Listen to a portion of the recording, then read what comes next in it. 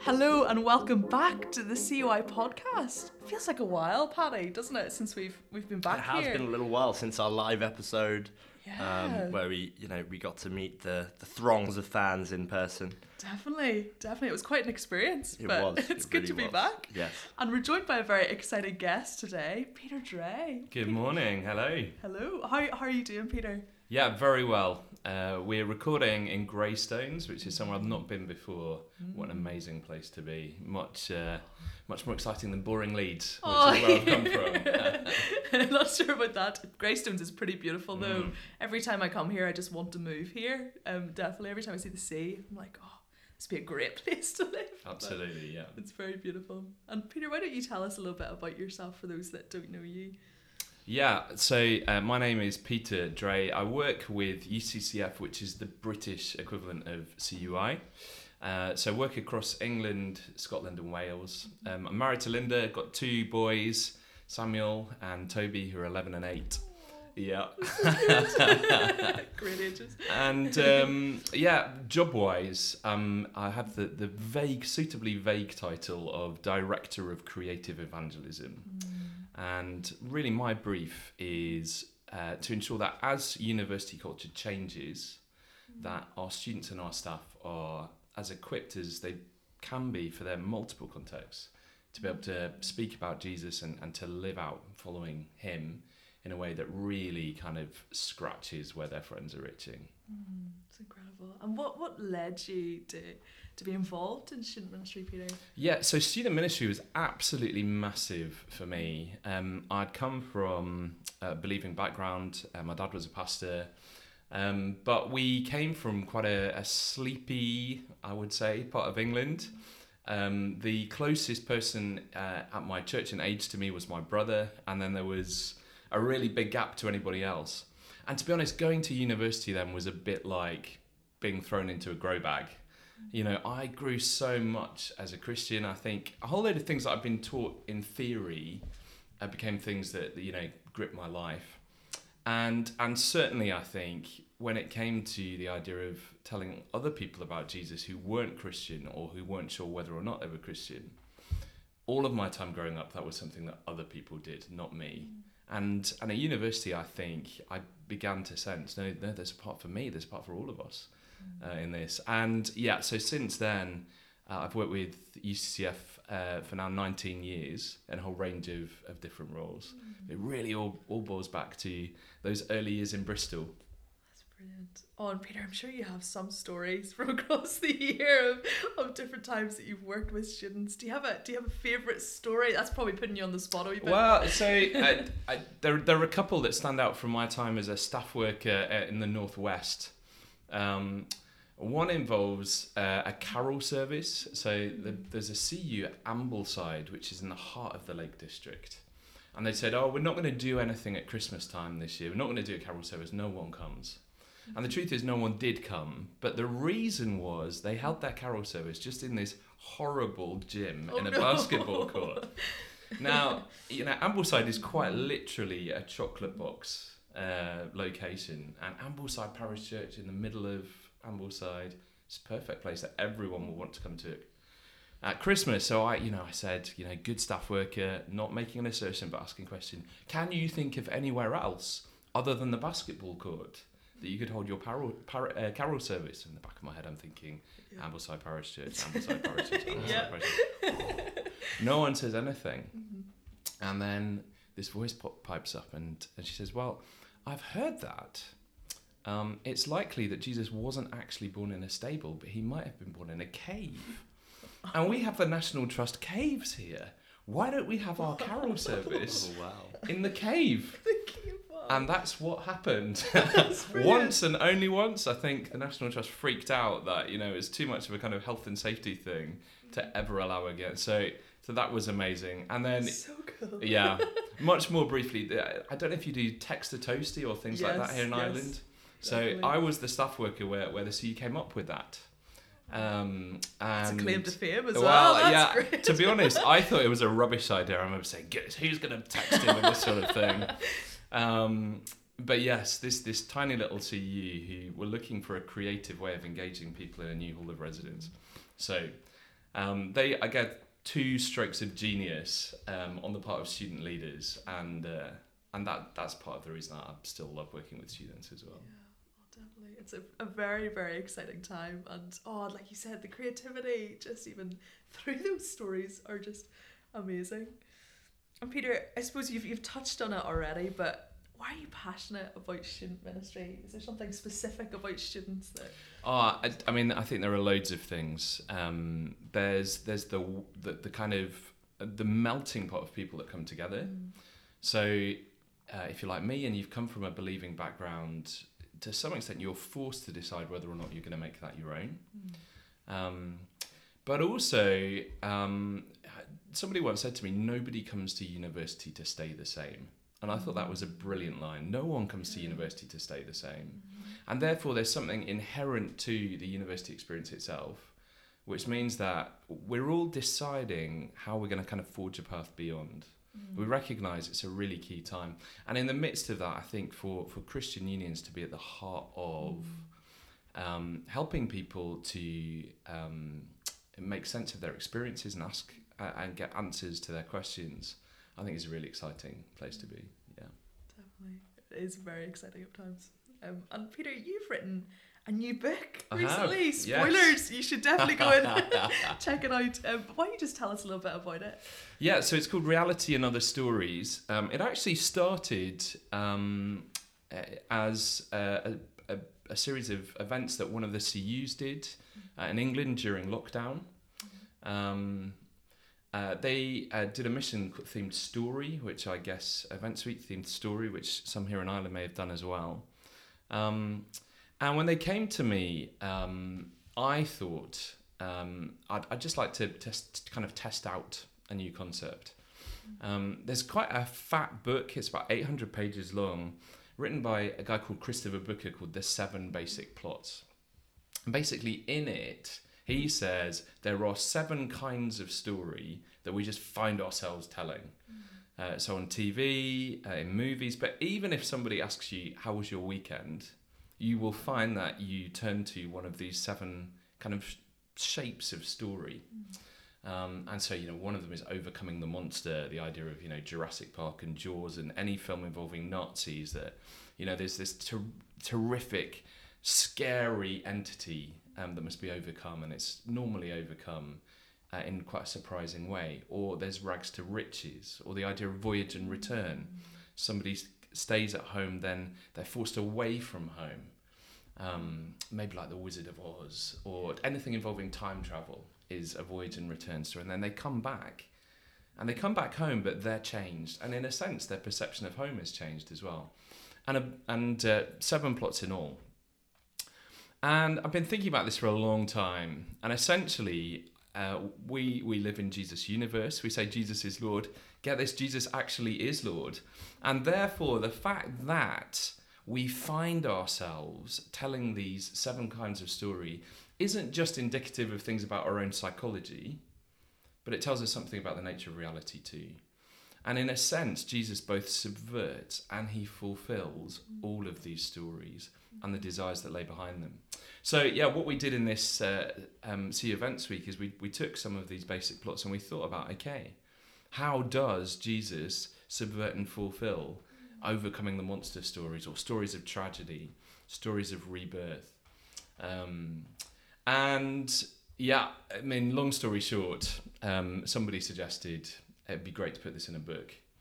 And so that's what's come, really. It's a book, really, which is hopefully a creative exploration of the ultimate story, Jesus' story in Luke's Gospel, through the lens of these kind of 7 story angles.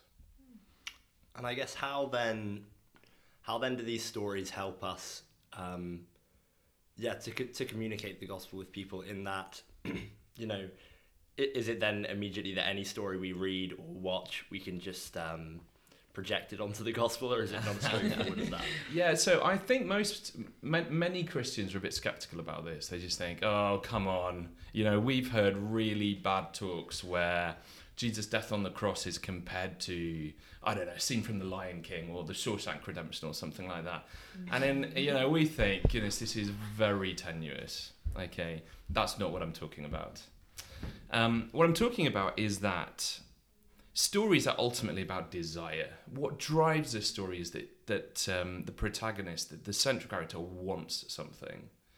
And the story, any story really, is about whether or not the character gets what they want and the effect on them. Okay, now, what this means is every story tells us something about our desires. So think about the Overcoming the Monster stories, for example. Overcoming the Monsters stories are saying there are horrific things in our world. And get this, they are much more powerful than you. You try and take them on by yourself, you will be ripped limb from limb. But what these stories indicate is that we have a desire that even these apparently uncontrollable, fearful forces will be overcome by good. Now, what you then see is when Jesus steps into human space and time, that's exactly what he spends his time doing. That he takes on entities that seem to be ruining people's lives, whether that's illness or demon oppression. And he goes around and he shows that I'm the one who can slay those monsters. But here's the thing that you always see in Overcoming the Monster stories. If the monster is to be overcome fully and finally, the hero has to go right into the lair of where the monster is strongest and exploits a weakness to ensure that the monster is overcome. So as you read on in Luke's Gospel, you find Jesus walks into the lair of oppression. Do you remember it says he sets his face towards Jerusalem? He knows that that's where ultimately he has to go. Not in order just to patch people's worlds up, but in order to take the power of the monster from the inside out. And just as, you think of, Black Panther, the way in which Killmonger is overcome is through a weakness that he didn't know that he had in the vibranium mine. In the same way, the way that Jesus overcomes the monster is not in the way that you'd expect. It's not a show of muscle. It's not Jesus saying, let me show how much stronger than I am than you. It's in weakness. It's in humiliation. And so there is something about each of those stories that says there are fearful entities that we long to be overcome. We long for good to overcome evil. We long for order to overcome chaos. But we know deep down that can't just be through, our hero having bigger muscles. It's got to be almost short-circuited from the inside. So what that then means is, whenever you're watching an Overcoming the Monster story, you can allow yourself to feel the fact that we live in a world which has been ruined by monsters. But also to let that direct you and to direct your friends thinking, well, why is it then that we long for, if we live in a universe, in a world in which the weak just eat the strong, the strong just eat the weak, okay? If nature just is red in tooth and claw, if the strong are always liable to overcome the powerless, then what hope do we have? So when it comes back to stories then, I think for one thing, it allows us to enjoy them more. I think some Christians are a bit frightened. They think stories about escapism. No. Good stories aren't about escapism. Good stories take you deeper into reality. And if you are willing to follow where your desires point you, and where Scripture shows is the ultimate fulfillment of those desires, we can find that there are way more connection points in our own lives, and as we speak to other people about Jesus. And so, once we understand these stories and the kind of desires behind them better, how can we go about? How does that affect the way that we talk to our friends? Because I suppose there's the obvious kind of CU's running an event and they watch a movie and then discuss it, but that's obviously not always going to be the formal case. No. So how does that affect our just conversations with friends about movies or books or I think for one thing, it means that one of the best things you can do with your mates is watch something together, read something together, go to the cinema together. I remember a group of lads and every conversation was banter and football. And that was great. And the friendship was very rich. But I longed for just, the occasional opportunity to speak about Jesus. And we went to watch a film together in the cinema. And do you know what? One of the, you can very easily have conversations about this kind of thing. If you go back to that idea that stories are always about what people want. Okay. And so what that means is you can think about what does this movie, what does this story show us about what we want? And then to what extent do you think that the movie was realistic in depicting whether or not those desires can be found? So, you know, I know that, well, certainly in England at the moment, High School Musical is kind of having its second wave. Okay, and you think, well, what is, you know, a sugary rom-com like High School Musical say about wants and desires? Okay, well, it says something about fitting in, the strength to be willing to break with the status quo, but also to find love. And, you know, what you can do at the end of that is to say, okay, this is saying something true about desire. Okay, it's saying something true about romance, saying something true about individuality. To what extent actually is the answer that the film shows up a good one?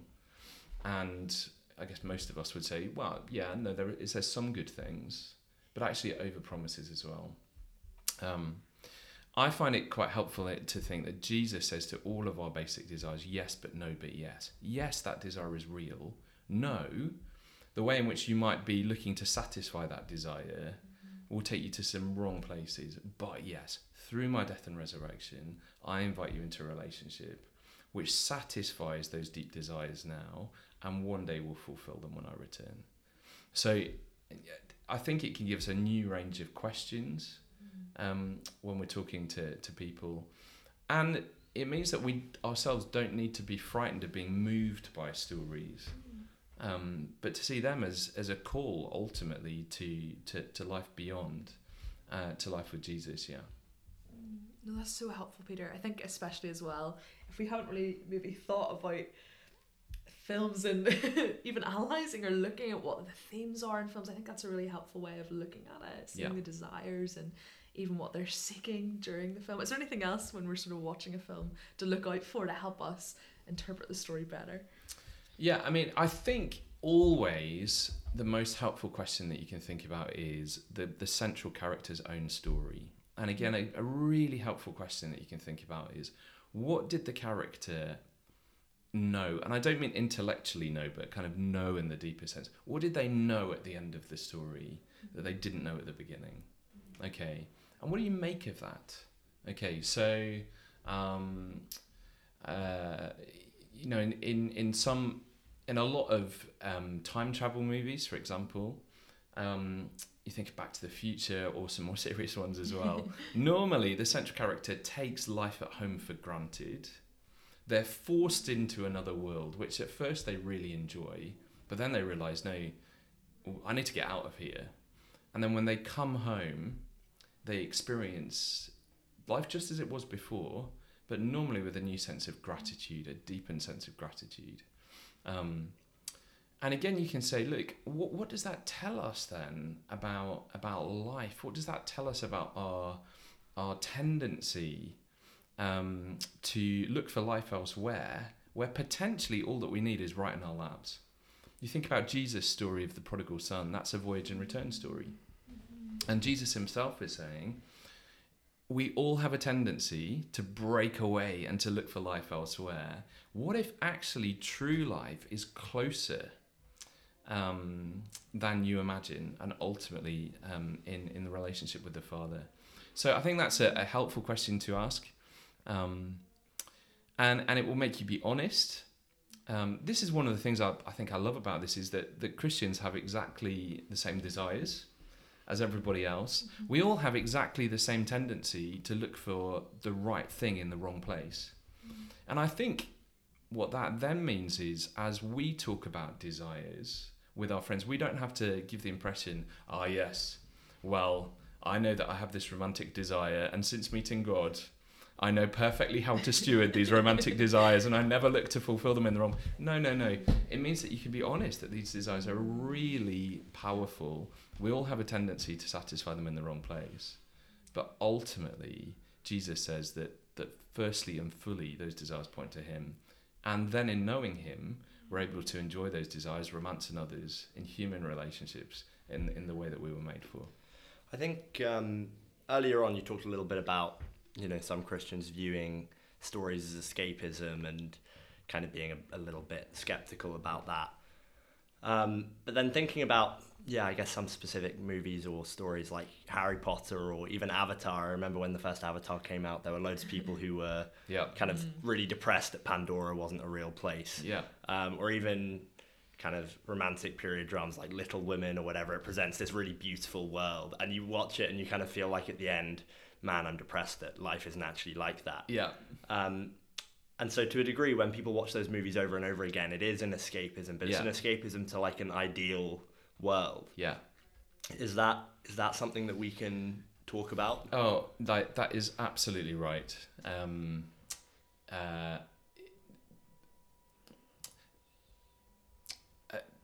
When he was writing children's stories, C.S. Lewis was asked, "Look, why are you spending so much time writing these, essentially these children's stories?" And he's a big academic at this point.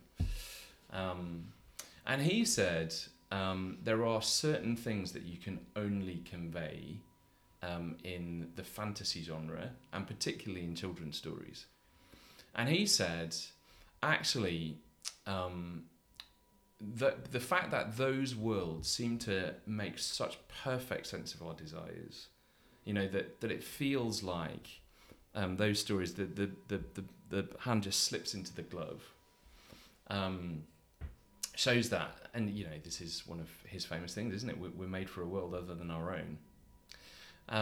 Now it is possible then, I think, to come away from those stories and to come out of the cinema and just be, to think, goodness, the real world is just so grey, it's so boring, it's so rainy, all of these ways in which the real world seems to fall short. But a Christian way of thinking about those things would not be to kind of idolize that vision of a better world, but it would be to recognize that there is something within us that longs for creation to be restored, creation to be redeemed. That's taking us right then into the heart of the gospel, right into the heart of Romans chapter 8, isn't it? And I think that actually as a Christian you're able to live with disappointment more fully when you realize that this disappointing world is not the final world, that actually Jesus is coming back to redeem these things. And it's not then that I have to escape into Pandora or to get depressed that the real world isn't Hogwarts, but nonetheless to recognize that again those deep desires can be satisfied. I can be satisfied now in Jesus in my disappointment, even when I'm lying in my bed dying of cancer, even when I crash my car, even when I'm dropped from the team. What I have in Jesus is able to satisfy me in the midst of my disappointment. But ultimately those deep desires will be fulfilled when he returns. And so, what is it about those stories? I remember a conversation with a student in Newcastle who said, actually, I find that Harry Potter seems to make more sense of my desires, the Harry Potter stories, than life itself. And you think, yeah, absolutely, because those stories are pointing us towards the story in Jesus, who ultimately endorses those desires as good, who calls us away from looking to satisfy them in the wrong place, who draws alongside us to satisfy them now, and who promises us that one day, the fact that these desires are so strong is not a function of just my evolutionary psychology, but they're real. As Ecclesiastes says, God has placed eternity in the hearts of humans. This is part of how God has placed eternity in our hearts, through desires and through story. Yeah, for sure. And I think sometimes, it's actually quite bewildering to feel those things after you watch a movie. You're like, I was just trying to pass a few hours. Yeah. Now I feel this deep sense of loss that the place isn't real. And I think that's, it's so interesting why we have those feelings and desires. And I think that's really helpful. Thanks, Pete. And you even mentioned, Peter, as well, that we can see these stories around us, even when we're sharing with our friends how our weekend was, or how probably we naturally communicate through story when we don't even realise. And I suppose how, for those like me who maybe aren't as creative in sharing stories, do you have any advice for how we use stories or share them, or even acknowledge that we're sharing them at points? Well, you can't, even if you don't like stories, you can't help telling stories. You've probably got a story about why you don't like telling stories. Okay, we just can't step outside of those things. In the world of the Bible, that makes absolute sense because we live in an authored reality. And in a sense, life is a story. And we walk in when a scene has already begun, and we walk off before the scene is finished.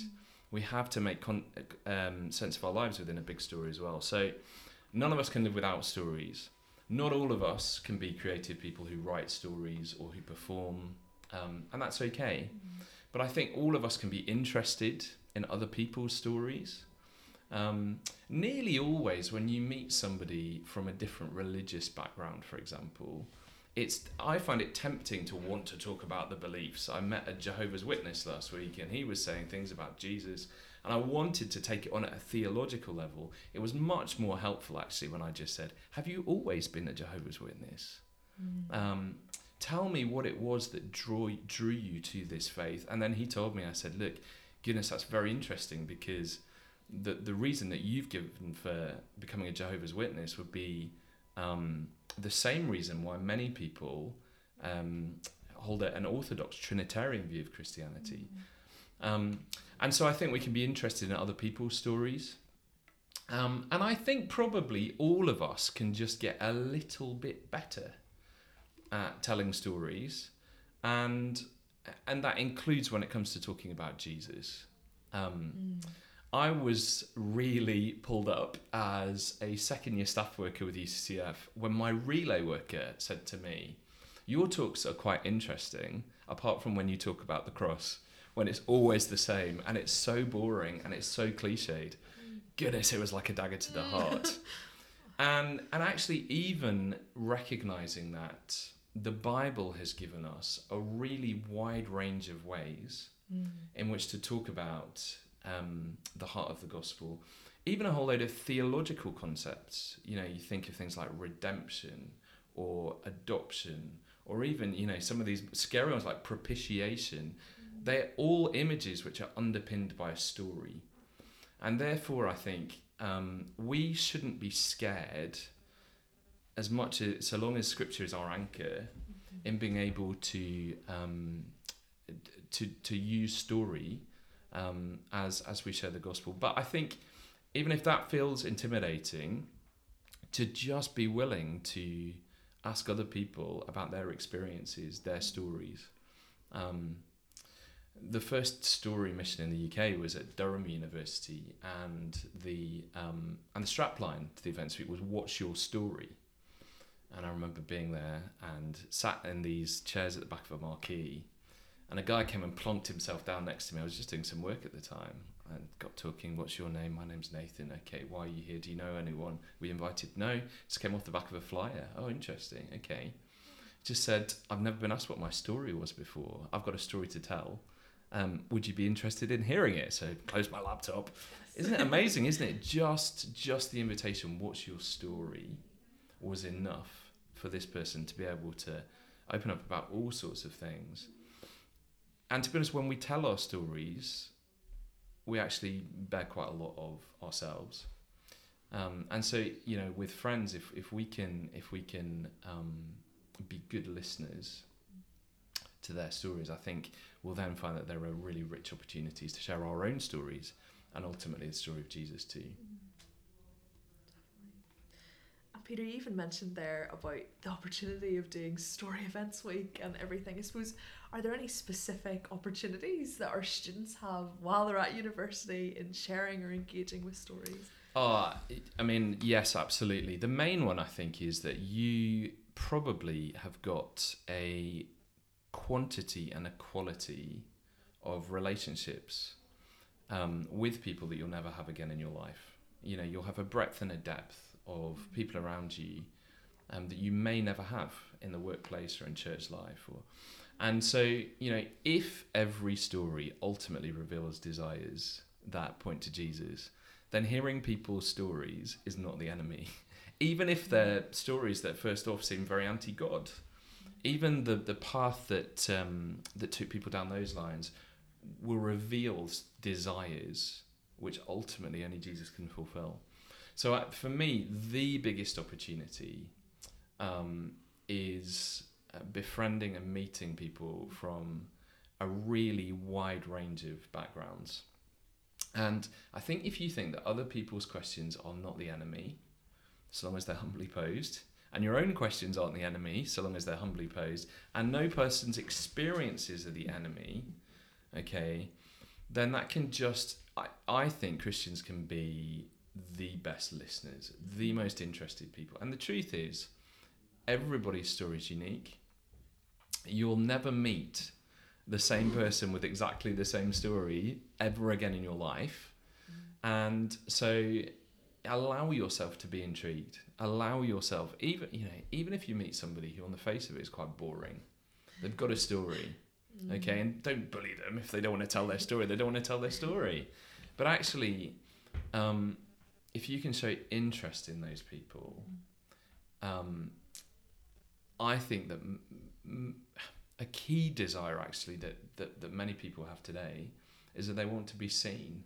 And I don't necessarily mean just in the kind of they want to make a celebrity for themselves, although clearly some do. But actually they want to be seen. They want to know that the details of their life matter, that their story matters. And therefore, I think there are wonderful opportunities that we can have just through being interested. And then the kind of thing that we've been talking about with Story Events Weeks, storytelling evenings, I think, that's something which is being increasingly explored in Britain and maybe here in Ireland as well, where you take a theme and you say, look, tell a story on this theme. Nearly always it opens up deep points of contact into which Jesus ultimately makes sense. You may not have that opportunity again in the workplace. You may not have that in local church life beyond your graduation. So why not make the most of it now? Yeah, I think the idea and the truth of the gospel ultimately fulfilling all the desires of people's stories is amazing, and in some ways maybe goes against the idea that potentially this is a slight caricature, but despite what somebody's story is, what they need to hear is the gospel, and we don't need to know all the details of their story because, the gospel is objective and true, and their individual stories don't matter, potentially is a more kind of old school view. Whereas actually genuinely believing and understanding that regardless of what their story is, that it's actually like the desire is satisfied in the gospel. I think that's a really cool way of thinking about it. And yeah, I think that's totally right. I think there are two convictions which are very helpful. One is nobody needs an entirely new gospel. All right. Paul says, I'm not ashamed of the gospel. It's the power of God for the salvation of everyone who believes. So you never meet anybody and you think, I need to figure out what the gospel is for them. At the same time, the gospel contextualizes itself to individuals. So that regardless of a person's story, regardless of their experiences, their relationships, their thoughts, what they've made of their life, the real Jesus meets the real person, not despite the details of their life, but in the details of their life. And I think those two convictions together are super helpful for actually helping us to relax, to listen, but also to be confident as we share that hope in Jesus, even if a person's life story ostensibly is very different from our own. Peter, this has been so helpful. Thank you so much for giving up your time. For our listeners, Peter's actually giving up his breakfast time to be with us to do this podcast, so we're so very grateful for how you've been able to share with us. Thank you so much, Peter. Oh no, pleasure. This is better than cornflakes any day. Oh, I love that. Well, thank you so much, and we'll see you next time.